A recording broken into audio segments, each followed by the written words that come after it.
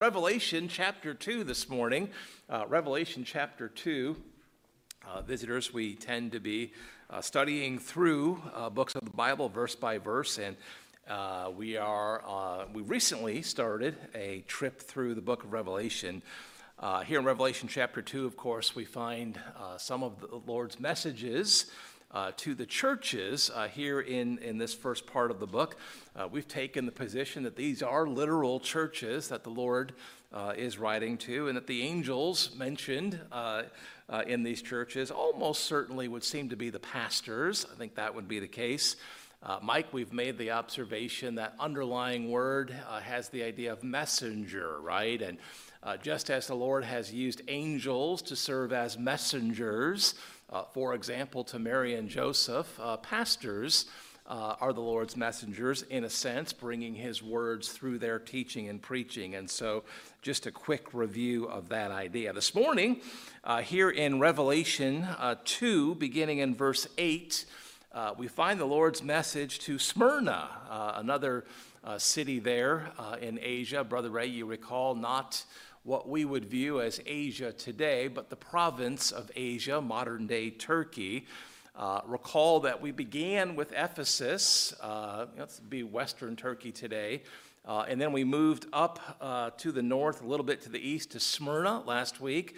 And if we move a little bit further up, we come to the city, first century city of Pergamos. Doesn't bear that name today. I meant to write down the modern-day name of that area. But that's the general area. Now, I'll just share a little bit about first century Pergamos, because I think it is important to understand some of the language that we see in Lord's message to this church.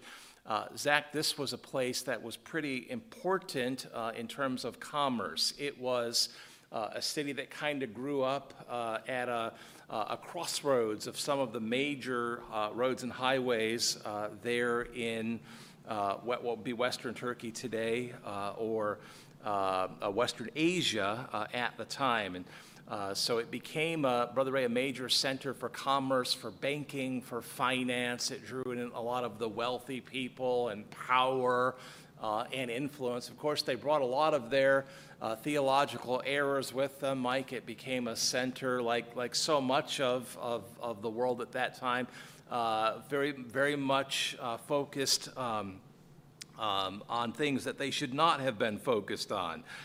There was a great deal of false worship there. There was a great deal of pagan worship. There was an altar to Zeus there, which was very well known.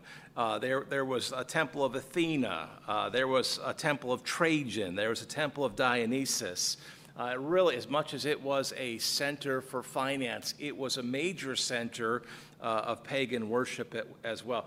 It was a center of learning. There was a library there that people say rivaled the library at Alexandria. And so this was an important place. It was a place that had a lot of influence at the time. Zach, it was a place where the gospel could spread also. And so it was a strategically valuable place for the gospel to be, as people would come and go for various reasons. They would be exposed to the gospel, and praise God for that. So keep some of those things in mind as we make our way into the passage this morning here, beginning in verse 12, Revelation chapter 2, verse 12. And to the angel of the church, the assembly in Pergamos, write. So again, it would seem to be the pastor who's being addressed literally, the church in general, but the pastor literally. Write this, John is commanded. These things saith he which hath the sharp sword with two edges. And so that's language that we're familiar with, right? We've seen that back in verse 16. Of course, I think we've mentioned this already, but if we haven't, you can't help but think about Hebrews 4:12. The word of God is, you could quote it, right? Quick and powerful and sharper than any two-edged sword, piercing even the dividing asunder of soul and spirit, and so forth. So, Brother Mike, we praise God for all of his words and for their power in our lives. He which hath the sharp sword with two edges, this would be the Lord, the one who has his words. And of course, the angel is delivering, the Lord is delivering, his words to this church for his purposes. We could say more, but let's keep moving here. We've got some things to cover this morning. Look at verse 13. As we've seen with the other churches, the two prior churches, the Lord seems to commend the church. So there's the general pattern is that the Lord will commend them for certain things that are right in the church, and then warn them about certain things that they need to deal with. And then, Zach, you recall, he makes promises, it would seem, to those who would take up these words, right? Not just hear them, but put them into action. Lord, help us to be not only hearers of your words, but doers of them as well. Certainly that was the Lord's idea in this case as well. Mike, the Lord just didn't give his words just 'cause, right? He wants us to receive them, apply them to our hearts, and to do them, right? That was the case here as well. That's the principle we want to be sure that we get a hold of and don't let go of. Lord, give us hearts to receive your words, get them down into our hearts, and to be in the business of doing your words. Well, here at verse 13, there's a phrase that's now familiar to us also. He says, I know thy works. So remember, just as we saw with Smyrna last week, the Lord says, hey, I can see your service. I'm aware of it. I see it. I know your works. Of course, that would be encouraging to them. We spent a little bit of time on that last week. The Lord sees our service, whether it's sort of up front, out in the open, or if the service to which we are called is more behind the scenes. The Lord sees it. That's the important thing. He says, I know thy works. The individual works of the pastor and the individual members of the church, no doubt, is the idea of the plural there. I know thy works, and where thou dwellest. And then he says this, which is a little bit challenging maybe, kind of cause you to stop and think about this. He said, even where Satan's seat is. Well, that's a little bit challenging, even where Satan's seat is. Religiously, Pergamos was the center of what, Zach? Not so much faithful, biblical Christianity, but really more a center of pagan worship, right? And I think I mentioned it was a center for Zeus worship. I think the great altar of Zeus was one of the, help me out, one of the great, I can't get a hold of the phrase, wonders of the ancient world, that kind of thing. The great altar of Zeus might be, Mike, what is in view here, Satan's seat, that's a possibility.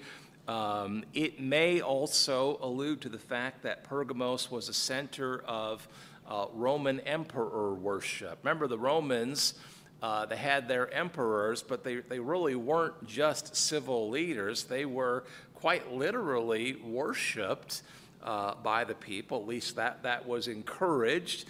That was part of the culture of the Roman Empire. Of course, this would be a place within the Roman Empire. And so it would, in any event, it alludes to some kind of false worship, it would seem, that was taking place in Pergamos, as would have been the case in any major city in the world at that time.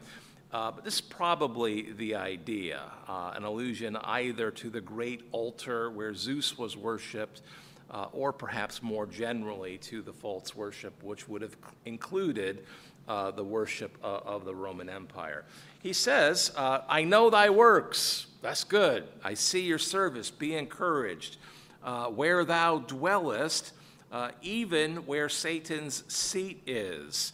I don't know about you, but I'm encouraged that the Lord both sees our service, the good things, and he sees where the enemy is arrayed against us. Carol, that's encouraging to me because I have a Lord, I have a Savior who knows the battle that I'm in. And of course, he's able to protect and give strength. Mike, you can look at that and see this language where Satan's seed is. That sounds bad, and of course it is. This would be offensive to the Lord, and there would be spiritual dangers to the people that would come with this false worship. But the fact that the Lord sees the good, the bad, and the, I think we can be encouraged by that. What the Lord sees, he can protect us from. What he sees, he can strengthen us to fight, and I take encouragement from that. Let's look at the next portion of verse 13 there. He says, "And thou holdest fast my name, and hast not denied my faith." Well, that'd be encouraging too. The Lord sees the faith of the pastor. He sees the faith of the faithful church members. "Thou holdest fast my name, and hath not denied my faith." He says, "Even in those days wherein Antipas was my faithful martyr and was slain among you, where Satan dwelleth." And again, that could be an allusion to Zeus worship or to the pagan worship in general or to the cult of emperor worship in general. The idea would be some kind of allusion to the false worship there. Now, look at the language here again. Verse 13 begins, I know thy works. He says, I know of the spiritual battle that is all around you, and thou holdest fast my name. So, Mike, as we saw last week, the Lord told the pastor of the church at Smyrna, hey, I see your works, your service, and the fact that you're continuing to serve despite the spiritual problems around you. And I think we see a similar idea in the construction here. The Lord says, hey, I see your works, and I see the spiritual battle that is all around you, and I see that despite the difficulty of the spiritual battle, the paganism, and all the spiritual attacks that would come in a place that is such a center of pagan worship, I see the fact that you've remained faithful. You've been able to, and you've continued to remain faithful. You've hold this fast my name, and has not denied the faith. Now, I look at that and I say, well, praise God. If the pastor of that church, the members of that church, Brother Ray, in that day could stay faithful to the Lord despite all the wickedness around them, no doubt, as they look to the Lord, we can too. Amen? We can too. I know as you go to Burma, there's going to be all kinds of wickedness, various forms and flavors. There'll be spiritual battles, no doubt, but as you look to the Lord, you'll be able to stay faithful as well, despite the battle, the difficulties all around. This area, in many ways, is a center of false worship as well. We have all the cults here, all of the cults that you might see anywhere in the country. They're here, possibly with the exception of Scientology. We'll say praise God for that. But everything else is here. There's a lot of paganism. There's a lot of Wicca. I've mentioned here one town over in Monroe. For years, we've had a freestanding retail store that focuses on selling those things that are used in witchcraft. And there's such an interest that store has been able to survive, even COVID, right? And prosper through the years. And so we know that, some of the same kind of dynamic is here in our area. Brother Ray, despite that, we can be faithful. We talk about that a lot, right? Despite where the world is going and the sort of the spiritual tides and currents that have swept up so many, we can be faithful as we cling on to the Lord, hold fast to Him. There's no reason that we can't. And so we do well to remember that and to see that that was true in the first century, and it's true in this century as well. There's no reason that we can't stay faithful despite the extreme wickedness that we see around us. And that's because of Christ and the strength and grace we find in the Lord. We praise God for that. He says, even in those days, last part of verse 13, wherein Antipas was my faithful martyr, who was slain among you, where Satan dwells. What's he saying? He says, even when things got so bad that this man Antipas was martyred for his faith, he was slain. I don't think we really can know who this man is. Some have said perhaps this was the pastor of the church at one time. Evidently, he's a man who was known for his faith and was known publicly for his faith and probably was targeted because of that. So pastor would be a candidate. But anyone who was out sharing their faith would have been a candidate for persecution in this place. And of course, Adoniram Judson was in Burma, right? Certainly we understand that. You go to a place where there's so much opposition. As you get very public in your faith, we know that there's all kinds of possibilities. Brother Armacost, did the Lord use Judson's persecution? Did the Lord have purposes for allowing that?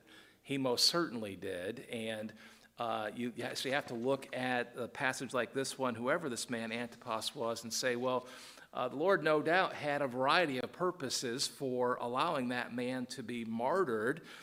It no doubt was a great testimony to these pagans around him that he would be willing to die for his faith.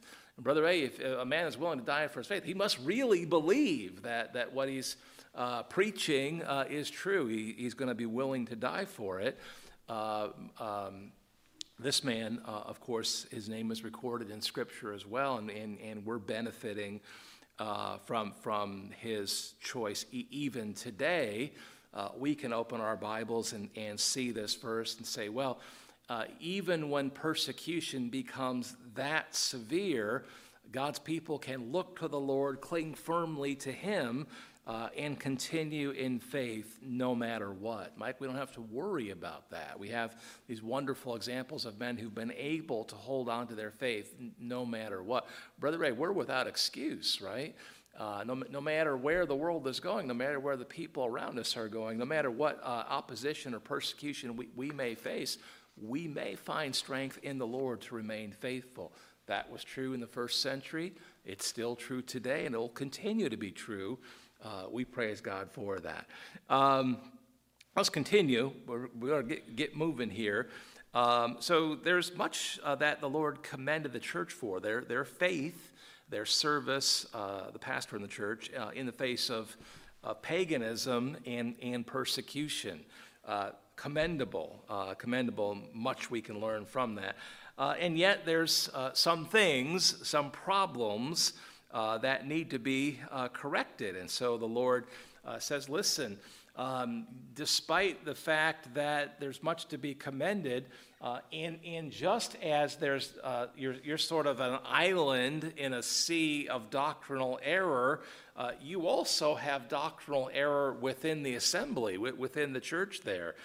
You probably like to think it's all on the outside, and you have this pretty pure assembly there, but not really. There's some doctrinal issues that have come into the church, and that needs to be addressed in order for you to be the assembly that the Lord would have them to be. He says, but I have a few things against thee, because thou hast there them that hold the doctrine of Balaam, we'll come back to that, who taught Balak to cast a stumbling stone before the children of Israel, to eat things sacrificed unto idols, and to commit fornication.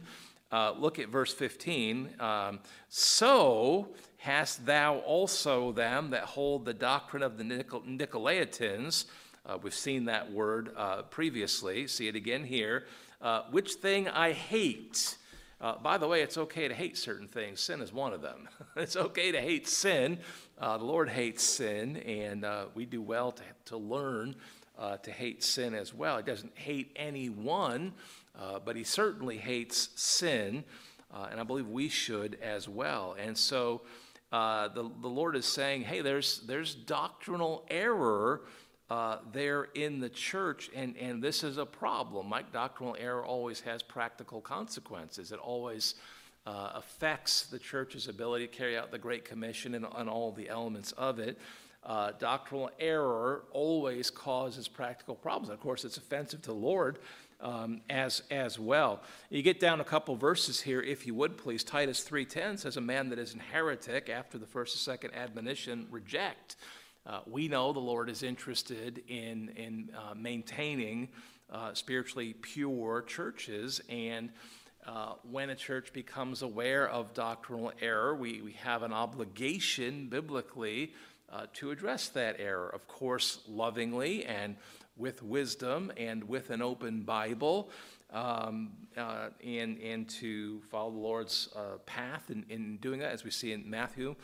But when someone holds on to significant doctrinal error, such as that you really need to view them as a heretic, eventually they're called to be rejected, to be put out, to maintain the doctrinal purity of the assembly. Now, listen, I know practically this side of heaven, Brother Ray will not likely agree on, not all of us will likely agree on every little fine point of doctrine. Our goal, of course, is to, and as we study together and yield to the Lord, we come into greater and greater doctrinal unity.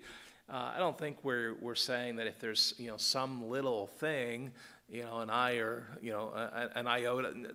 No, it's not if there's some little thing, but major issues, and we're not trying to be people that say minor things don't matter. Certainly they do, but there's a wisdom that gets applied to the application of these passages. Romans 16:17, get that reference down, please. Paul writes under inspiration, "I beseech you, brethren, mark them which cause divisions and offenses contrary to the doctrine ye have learned, and avoid them." So warnings over and over. We're warned about those who would preach or teach false doctrine. I'll give you one more, Ephesians 5:11. "Have no fellowship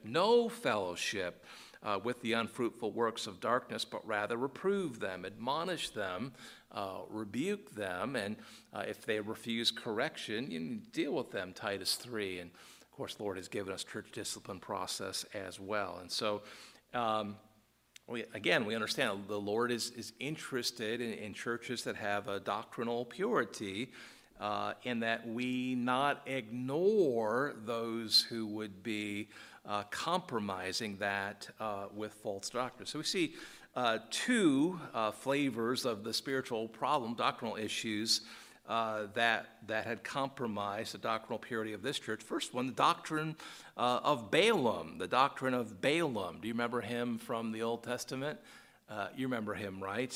He was the prophet hired by Balak, the enemy king of Moab, to do what? Do you remember? Do you remember what he was hired to do? You remember. To curse God's people. And of course, he was tempted with my wealth and position and things that would appeal to lust of the flesh, lust of the eyes, pride of life, right? Those three buckets of temptation that men have been dealing with all the way going back to the garden. You recall, no doubt, that Balaam was forbidden by the Lord to pronounce a curse, but he kind of also wanted the benefits that were being offered to him. He wanted the reward that Balak was offered, and so basically, what did he do? He counseled Balak how he might lead Israel into sin. Balaam was going to at least put on a front of not doing wrong, but of course in the end said, well, there's a compromise position here. I'll not pronounce a curse, but I will teach you, I will counsel you, Mr. Balak, how you might lead Israel to sin, and thereby invite the Lord's chastisement upon them. That's really what he wanted. Was that a good compromise? No. Anytime there's spiritual compromise, you probably have to say that's not good. Amen. Lord, help us get a hold of that. Anytime there's compromise in spiritual things, you're probably not going to be pleased with that. Of course, that was the case here. I'll get my words out. 2 Peter 2:15 refers to Balaam, which have forsaken the right way and gone astray, following the way of Balaam, who loved the wages of unrighteousness. Lord, help us to remember that the power of temptation, the power of sin is broken at the cross. Mike, we don't have to give in to temptation. We know what is right from God's word. We know what is wrong from God's words. We know, Brother Gary, we can yield to the Lord and find grace, find strength in him to be obedient to him, even when the temptation is strong. No doubt the temptation that Balaam faced was strong.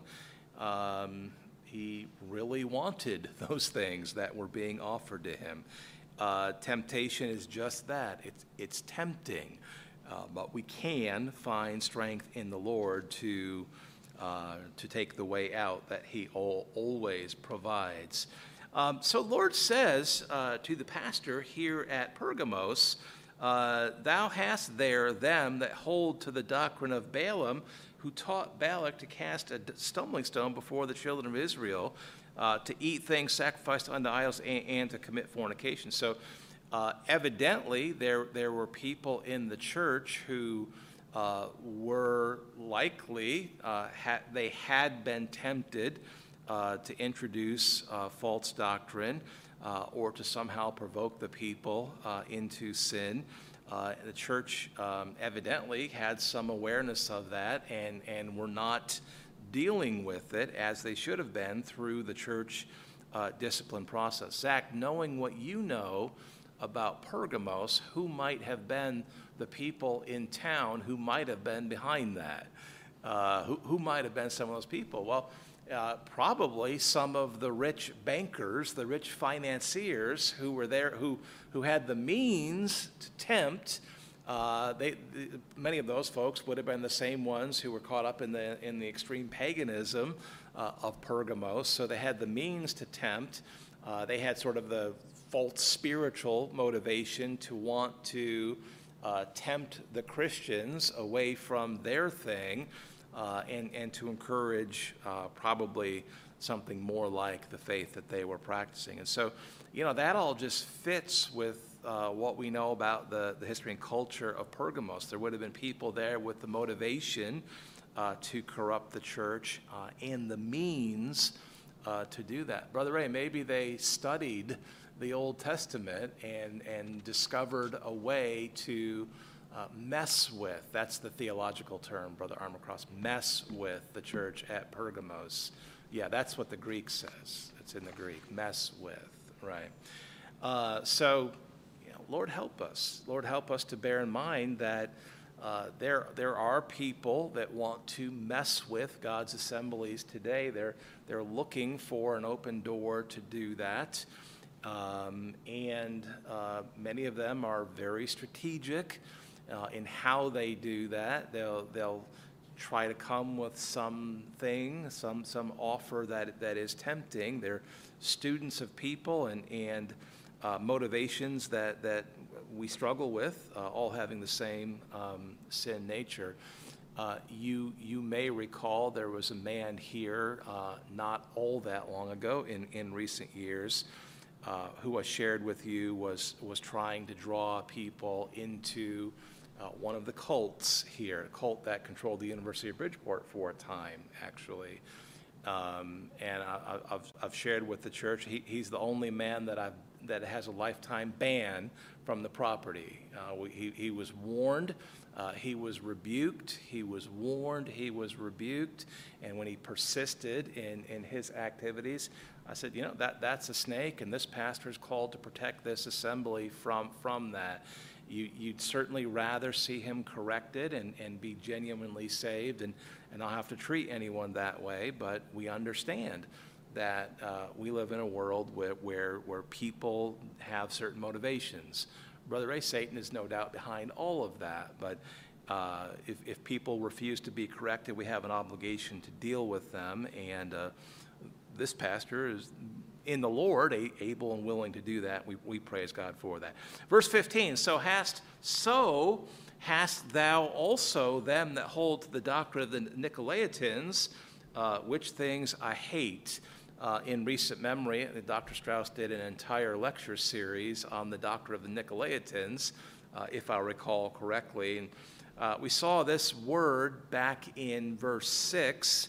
It's a compound word, has literal idea of to conquer the laity or to conquer the people, those that would hold to the idea of lording over the people as a dictator rather than as a pastor shepherd humbly called to lead the people into truth, service, obedience to the Lord. There were some who taken up the idea that, no, we can lord over the people in an unbiblical manner and rule as dictators rather than exercising biblical authority. And so there was this problem in the church as well. By the way, pastors are not called to be dictators. Amen? Pastors are called to be shepherds. And we balance that idea with the idea that we understand the Lord has vested biblical authority in the office of pastor and in the man who the Lord calls to that office, but he's called to exercise that authority wisely with love in a biblical manner under Christ.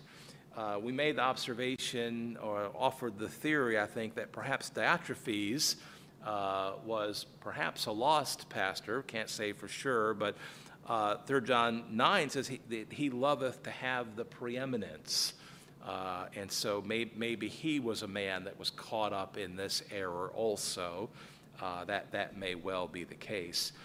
In verse 16, we find that the pattern that we've seen the Lord establish in the prior two messages continues. So he's commended them. I commend you for that which is right.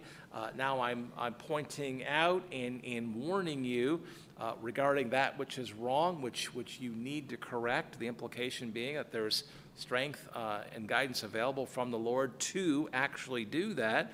And a warning, the warning continues, hey, if you don't do that, there will be consequences.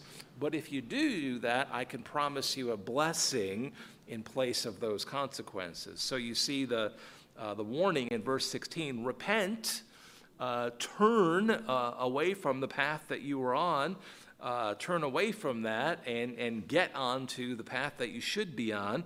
Repent, or else I will come unto thee quickly and will fight against them with the sword of my mouth. And so, that sounds like correction.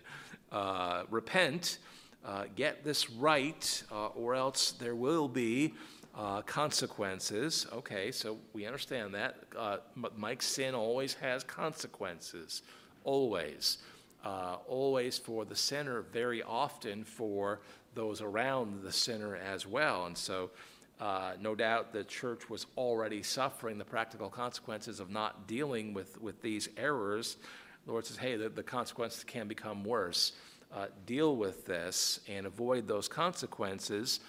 Instead, you can have a certain hope of blessings. And I think that would be the overriding theme of verse 17.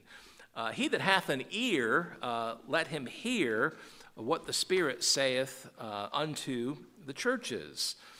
To him that overcometh will I give to eat of the hidden manna, and will give him a white stone, and in the stone a new name written, which no man knoweth, saving he that receiveth it. Well, you look at that verse and you say, sounds good, I think. Sounds like blessings. Sounds like verse 17 is being contrasted with verses 14, 15, 16. So I think I understand that there's something good being pictured here. What exactly is pictured is a little bit more challenging.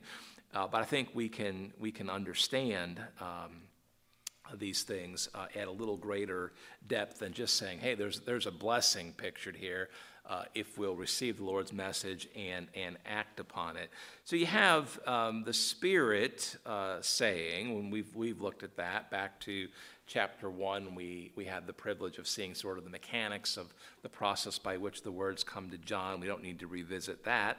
He says, to him that overcometh, I give to eat of the hidden manna. What's manna? What's manna? Gary? Yeah, so that was the Lord's supernatural provision for the people there in the wilderness, right? We know that's manna, hidden manna. Maybe there's something that's hasn't been realized up to this point, or something that you receive conditionally. I think right. There's the idea of a conditional blessing here for obedience. Manna was God's provision. It was supernatural. So we can kind of consider the words here and the context, and I think arrive at the idea that there's a promise of some special spiritual provision here, perhaps spiritual insight to handle the Lord's words especially well, a special spiritual insight into God's words and the things of God may be the idea here. We know that the Lord meets the needs of all of his people. That's a promise, Matthew 6, the basic needs. We know that anyone who's genuinely saved is indwelt by the Spirit of God, who ministers to us in various ways, including, I believe, an understanding of God's words. But it does seem to be the case here that there's a promise of special provision or insight into the things of God. May well be the idea. Zach, every saved person is indwelt by the Spirit of God, right? Is every saved person always filled? That would seem to be conditional, right? And so we know that the yielding to the Holy Spirit is the condition, with the blessing being a special spiritual empowerment from the Holy Spirit. Right? That's how we understand that. So maybe something like that in view here. To be filled would be conditional, based on yieldedness, with a special spiritual empowerment in a general sense being the blessing. Here, a similar idea, a parallel idea. It might be that literally, but I think there's something a little bit more specific being hinted at here, the provision of insight. It says also, we'll give him a white stone. Dr. Strauss has written on this, said this is probably the promise of special favor among the Lord. Of course, we've all been saved by grace, the unmerited or undeserved favor of the Lord, and so it's not that grace that's available to everyone, but perhaps special favor. White stone. We're really out of time, but let me share a couple of thoughts here. You've heard the word blackballed, right? Blackballed. In the ancient world, the white stone was used to cast a favorable yes vote in civil matters. A black stone was used to cast an unfavorable no vote, hence the term blackballed. Dr. David Sorensen writes, it was custom in ancient courts to note acquittal of charges by giving the defendant a white stone. A black stone meant condemnation. And so you kind of bring in some more historical insight, context here. Probably the idea here is special favor of the Lord, special provision, special favor. And then this phrase, and in the new stone, a new name written, which no man knoweth, saving he that receive it. So we praise God here. In a general sense here, blessings, favor, newly favored position, consistent with the idea of a new name. Mike, the church is commended for what is right. The church is warned about what is wrong. There's a warning about not taking up God's words and acting upon them. And there's a wonderful promise for taking them up and doing that, acting upon them. Praise God for that. We need to stop. Let's stop there. Sorry for rushing the end. Father, thank you, Lord, this morning for all of your words. Certainly, Lord, we thank you for this passage regarding the church at Pergamos. Father, I understand this morning that these verses are in our Bible because they're for us too. They're for our instruction. Lord, we need to take up these words and take them very seriously, consider them, chew upon them. Lord, understand this morning that you care deeply about our service, even in the face of spiritual battle, and you make that possible. Lord, you care very deeply about the purity of our church, that we be very serious about dealing with doctrinal error within our assembly. Lord, we know this morning that failure to do that has consequences. But Lord, if we'll simply look to you for grace and strength to do that which you've called us to, there's blessings in store. And Father, we thank you so much for that. Lord, I pray that you'll work here in the next hour as folks come in. Lord, I pray they feel welcomed. And Lord, that you'll just work here this morning. Father, I love you. I thank you. I pray all of this now in Jesus' name. Amen. All right, thank you all for being here this morning. Sorry for going a little over. We'll be back in about 15 minutes. All right, see you soon.